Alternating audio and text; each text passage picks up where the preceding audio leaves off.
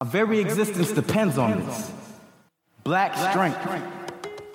Strength that has carried us for decades, but is undermining an important aspect of our humanity and feeding in on itself.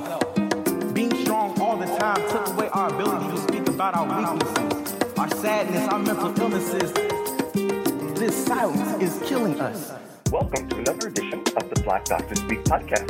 Black Doctor Speak is your source for vetted, accurate information on African American health from some of the nation's top doctors and is sponsored by the African American Wellness Project. And welcome today to the Wellness Watch Black Doctor Speaks, the podcast and the video Facebook Live. Thank you for joining us. As always, I'm with Dr. Noha Abeoleta. She is the director of the very fine and now very famous Roots Community Health Center. Thanks to her effort and the effort of her staff, they have done yeoman's work in our community with some of the leading programs from around the country. But we're going to talk to you about what's going on now.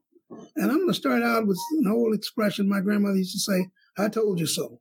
Remember when we did our podcast about 2 months ago?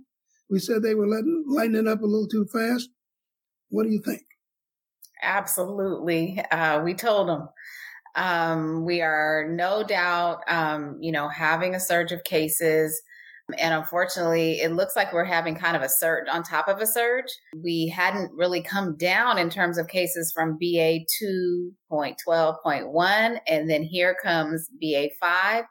And so it's like one was coming down and the other one's going up. And so as a result, we kind of never came down and we plateaued too high. And now we're on the way back up again.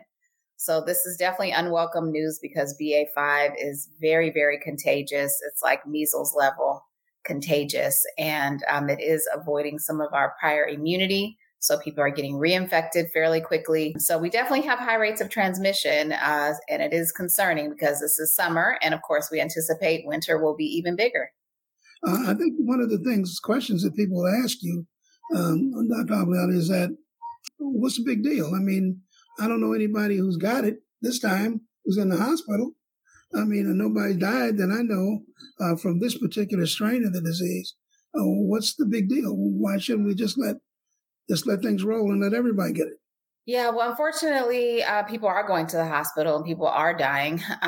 We're losing now upwards of 400 people per day in the United States. If we're deciding that's not a big deal, then we're saying it's okay for us to lose 150,000 people a year to a transmissible airborne pathogen. That doesn't feel like a good state for us to be accepting. So I think it is pretty concerning, and hospitalizations are in fact going up right now, and they are, increasing at a rate that is very concerning at this point in the pandemic, despite the fact that you're right. We have vaccines, we have treatment, but unfortunately we're still losing people. But the vaccines and the treatment, I mean, I'm just being the devil's advocate. The vaccine and the treatments don't seem to be impacting the infectious nature of this B5 variant. I mean, people say, well, I got vaccinated, I got boosted twice, and I still got COVID. I mean, is the infection worse now in people who are not vaccinated? Because I don't see them complaining too much about this either.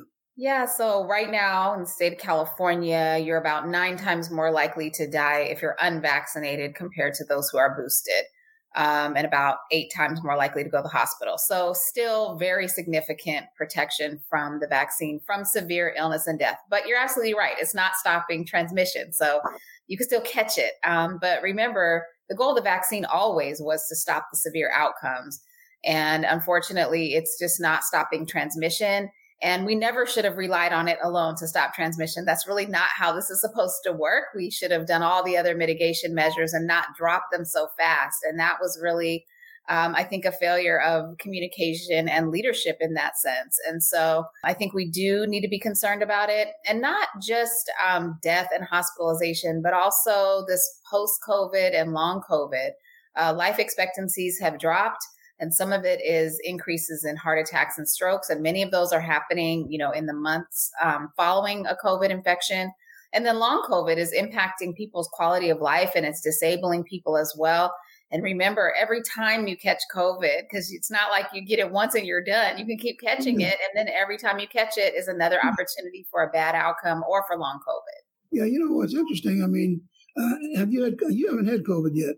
I've ducking and dodging for the last couple of years, and then I won an award from a very distinguished organization for my work on COVID, and that's where I got the COVID infection. So I would say in my own instance, the original infection probably occurred way back in December of 2019 when I was in Times Square for 2 weeks and took a cruise the next month. I didn't realize I was cruising with the bug. I was looking for COVID instead of it looking for me. And I think I had it then. And ever since then, I've had some additional respiratory issues. And also, it took a long time before things tasted the way they were supposed to taste.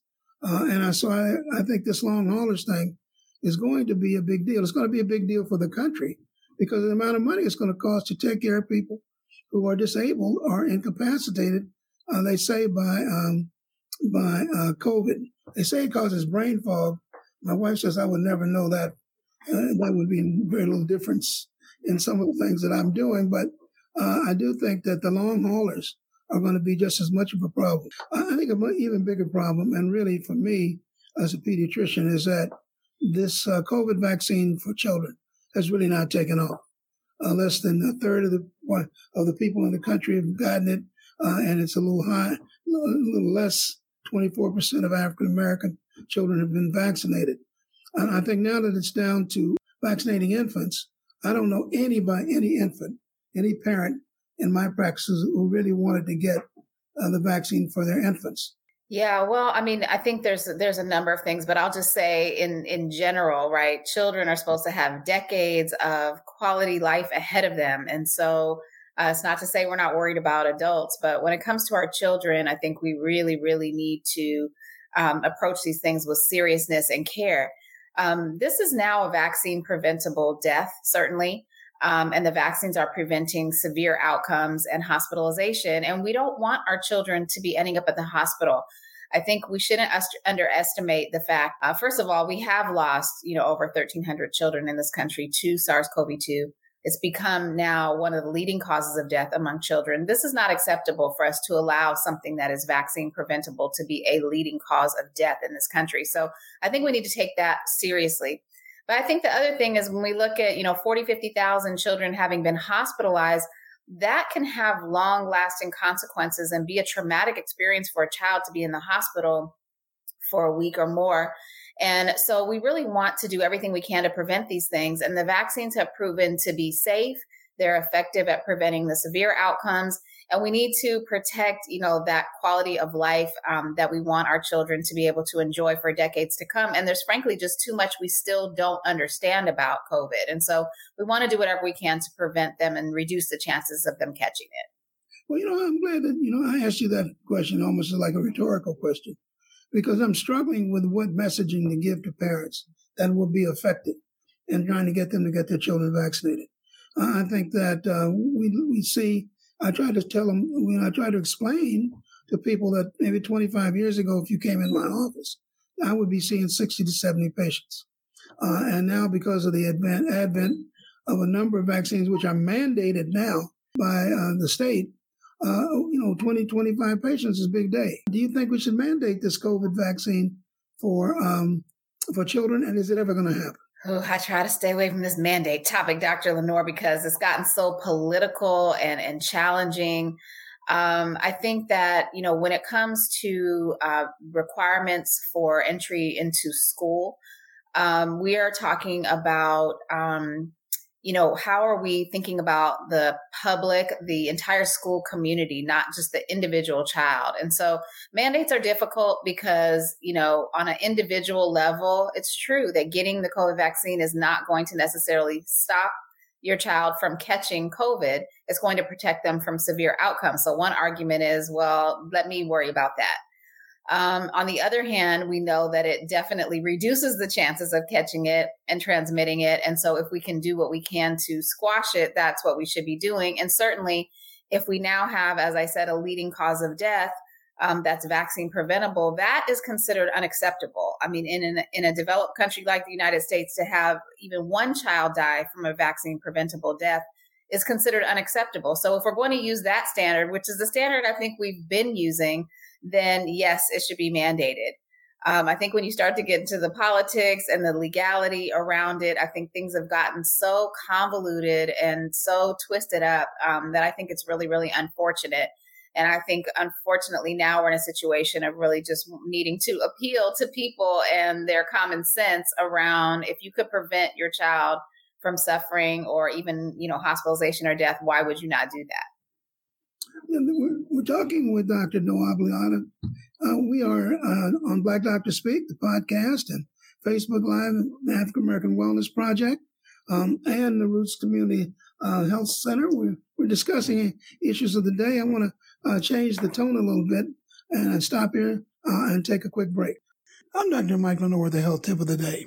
Black women go more often to the doctor for cervical cancer screening, but have lower rates of being informed of abnormal Pap smear and contacted for follow-up treatment. This results in a delay in the diagnosis and treatment of several cervical conditions, especially cervical cancer. When you get a test from a doctor, make sure that at the next doctor visit, you ask for the result and what the next move should be. This message is sponsored by the African American Wellness. Well, that's quite a piece. Were you surprised by that information? I was surprised. Of course, unfortunately, I wasn't surprised to hear about the higher rates, but I was surprised to hear more visits and less being informed of the diagnosis. That's just unacceptable. Yeah, I mean, this happens a lot of times.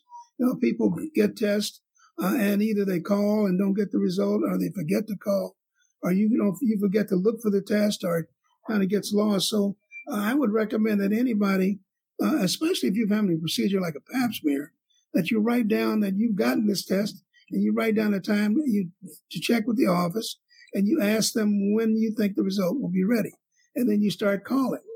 I know. Don't assume no news is good news. Don't assume that. I think a lot of people assume that, they'll call me if there's something wrong. Well, some things do fall through the cracks. You need to be your best advocate.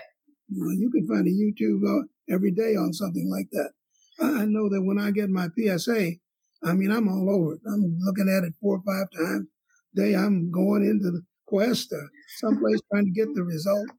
But I think that this study, though, because of the implication of a positive Pap smear, is very significant, because uterine cancer in African American women is now almost epidemic. And so if you get a Pap smear, or you get any kind of procedure, you get any kind of test, you write down when that test is supposed to be ready. And you call, and especially if you're getting something like a Pap smear or a procedure where that can have implications for colonoscopy or whatever it is, biopsies, these are things that I think lead to either feast or famine. And so consequently, this study was very surprising to me. I think that leads us into our discussion, obviously, of the implication of overturning Roe versus Wade. I saw a study from Duke University that said that this means that women in this country have the highest rates of maternal mortality already. Black women much higher than white women, 9% for white women, 14% for black women. But the implications of not being able to obtain an abortion will mean that an increase in death rates for black women of 33%. That's just one of the things.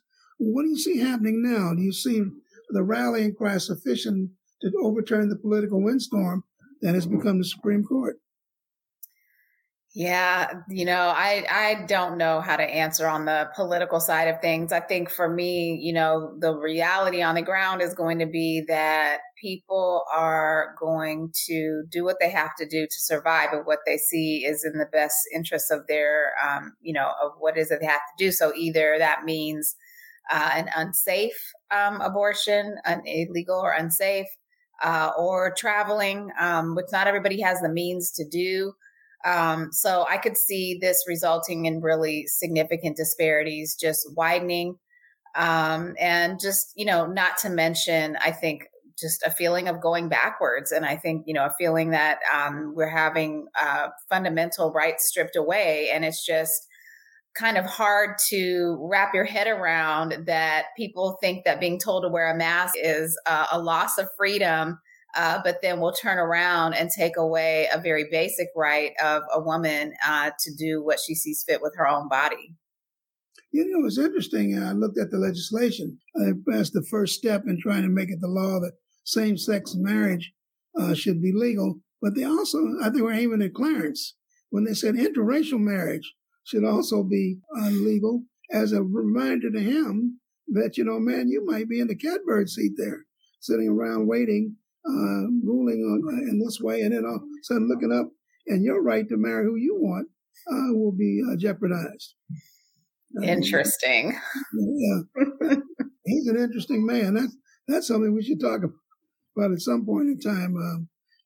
Self-hate. Is that a medical term? It might be internalized depression. Yeah, we can bring some behavioral health providers on here to have that conversation. Yeah, but do you see enough of a rallying cry across the country from women to make it an effective way to at least reverse some of the more stringent and restrictive laws in some of these states? Well, and I think it may be solved in a legal route. I think there have been some lawsuits filed already. And so, I hope, the rallying cry will be in multiple forms so that this can be overturned. Look at what happened with climate change. The bill that President Biden put together on climate change, and look, things are burning up everywhere. It's like the end of days. Temperatures 104, 105.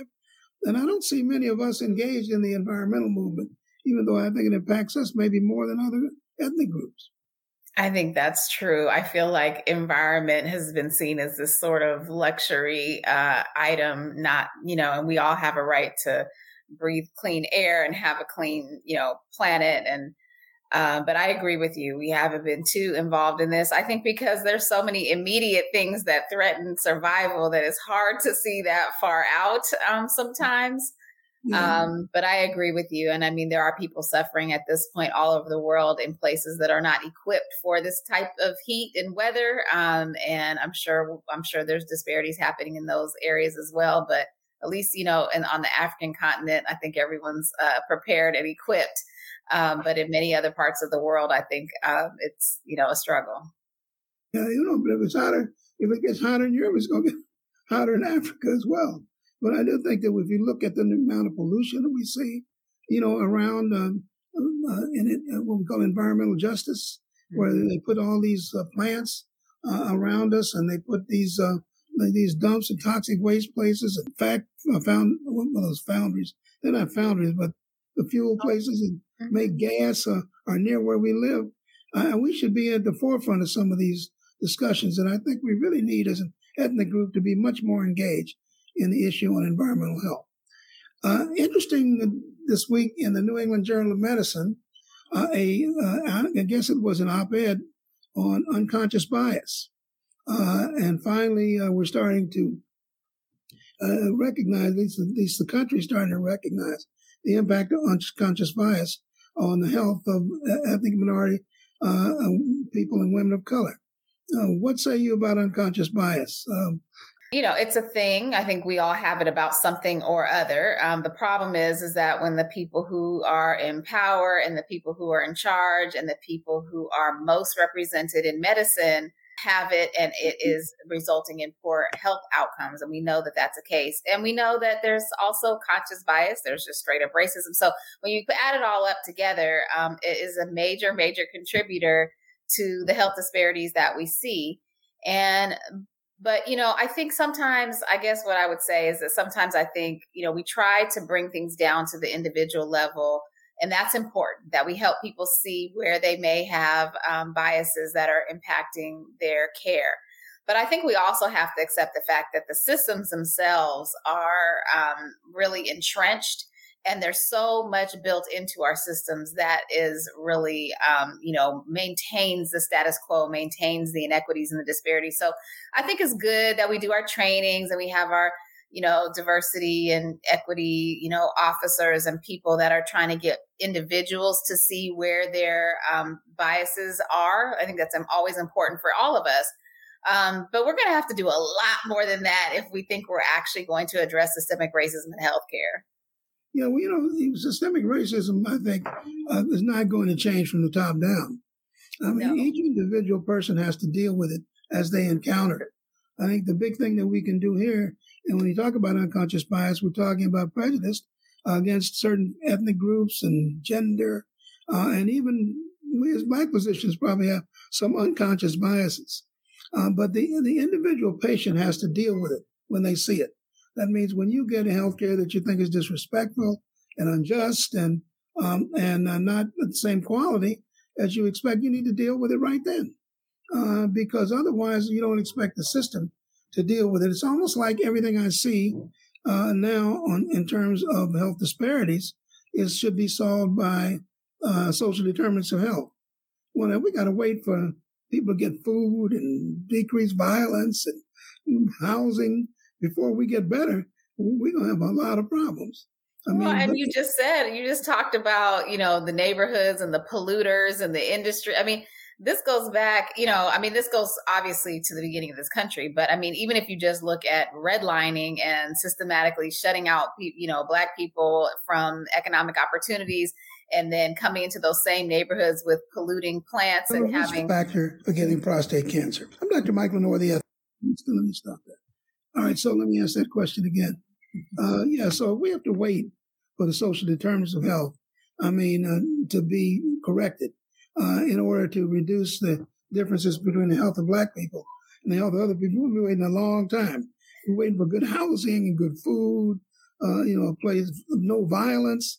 And if that's going to be the solution, and we're going to focus on that instead of just trying to get the basic stuff done, we're due for a long, hard ride as Black people and people of color and women, because these are factors that have been present for 400 years, and they're not going to be solved in my lifetime, and I'm not going to wait them to get solved before I get the right medicine and the right treatment.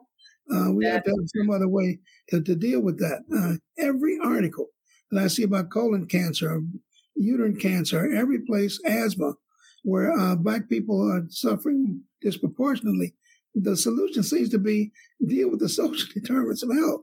No, get me the right medicine. Get me a decent appointment. Follow me along. Measure me. All those things need to be done in proportion to the same kinds of treatment that other ethnic groups get. And then I'll deal with the social determinants as they come my way. But let's not make that the be all and end all for dealing with health equity.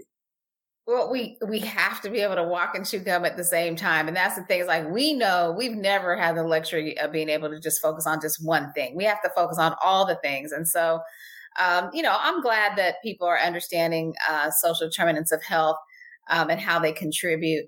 But that, like you said, these are we just got done talking about the polluting plants and things like that are in our communities. Those are communities that have been systematically redlined, where people have been locked out of economic opportunities. So you're talking about, it's not an abstract thing saying social determinants. These are by design that these things have been created. And those are things that actually have to be dismantled if we're going to deal with it. So I agree with you. I don't think they're going to happen in my lifetime. I think, the systems are doing what they were designed to do in the first place. And so in the meantime, we do have to come up with our own solutions, on an individual level and within our families and within our communities. And a lot of that does mean advocating for yourself when you go in to receive healthcare, making sure that you are getting the best treatment possible. But at the same time, we should be advocating, like you said, around environmental justice and around all of these other areas where the cards are just pretty much stacked against.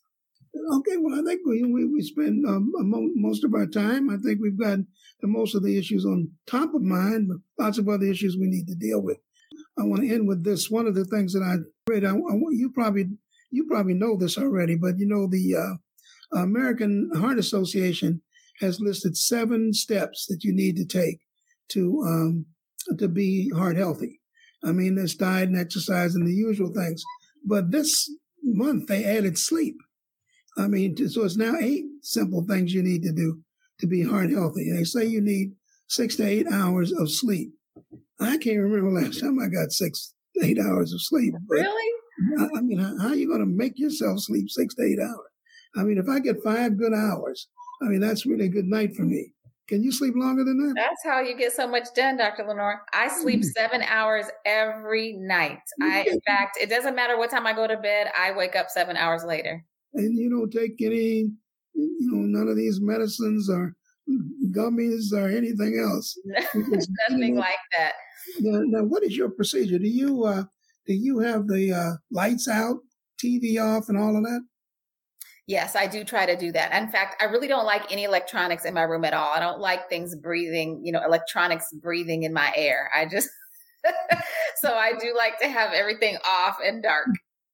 It's funny, my wife and I have different. Well, we're pretty much the same, but she sleeps 7. She gets to 7 hours, but she likes to have things on. She likes to have the TV on, the radio on. I mean, I don't know what it does because I usually have them on, but she doesn't mind. So maybe that's why we've been married 36 years. We've been able at least to agree on that. Well, the light is supposed to interfere with your sleep. So even if I do fall asleep with something on, I'll usually end up waking up and turning it off. But I do think the light does interfere. It's supposed to interfere with getting deep sleep. With 7 hours, I don't know what I would do.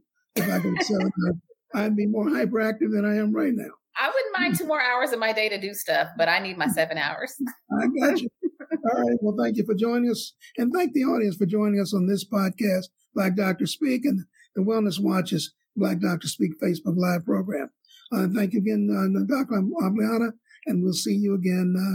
Remember, health is your biggest asset, so protect it. If you enjoyed our show, please remember to hit the subscribe button so that new episodes are delivered directly to you every week, as well as rate us on Apple Podcasts, Google, Spotify, TuneIn, Stitcher, or wherever you get your podcasts. And remember, listening to our show is as simple as telling your Alexa, Siri, or Google to play the Black Doctor Speak podcast. Take care, everyone.